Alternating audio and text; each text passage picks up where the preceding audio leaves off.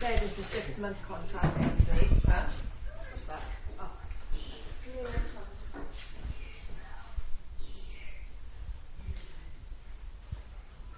Hey guys, so this is a random, real random one this week. Apologies for dropping it a day late. As you can hear, I've got kids in the background.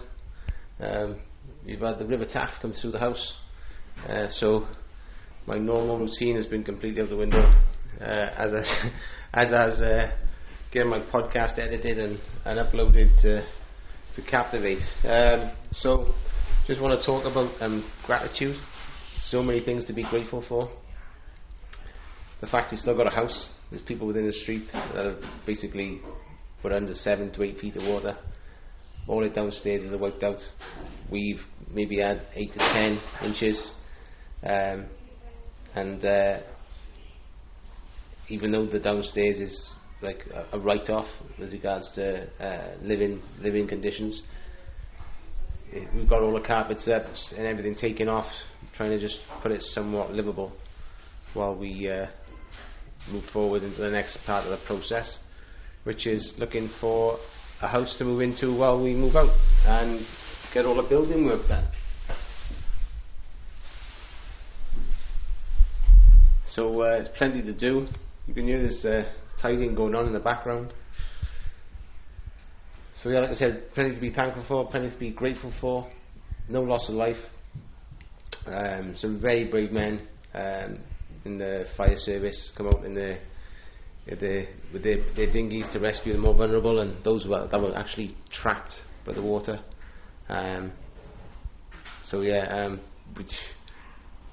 Crazy situation. It's been a bit of a mental week all round. Throw into that. Last week when the build up to last week was a scheduled birthday celebration for my father's 81st, which turned into a trip to the hospital for a heart attack. So his birthday was spent in hospital. He was kept in for a couple of days. I was on the 12th, leading then into my daughter's birthday on the 15th.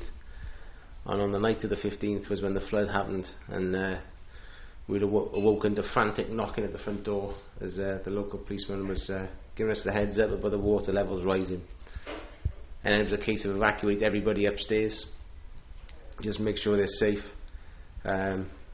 just to see how bad this water was going to get, because it was sort of surrounded. It come round the front, but it come to the back of the house before it come through the front, and it was pretty evident pretty quickly. You know, we could have, by getting out of the house with the kids, we could have been putting ourselves in more trouble than just staying put and waiting to see when the water's receded. So that's what we did. We stayed put.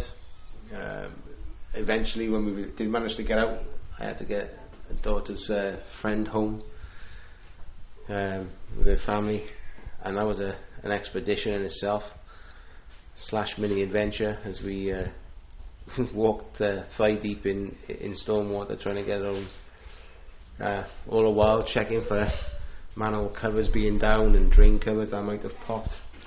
So yeah, been a bit of an interesting week. So this is a late episode of Crisis to Crushing It.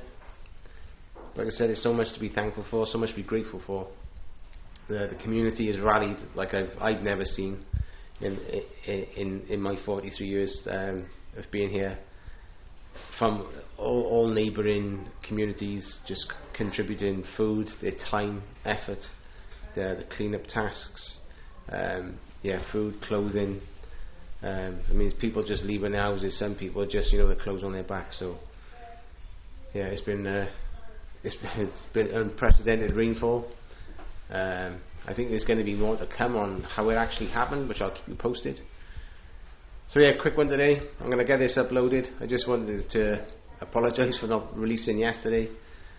So my mind has been a little bit elsewhere. So just trying to make everything safe and somewhat livable for my family.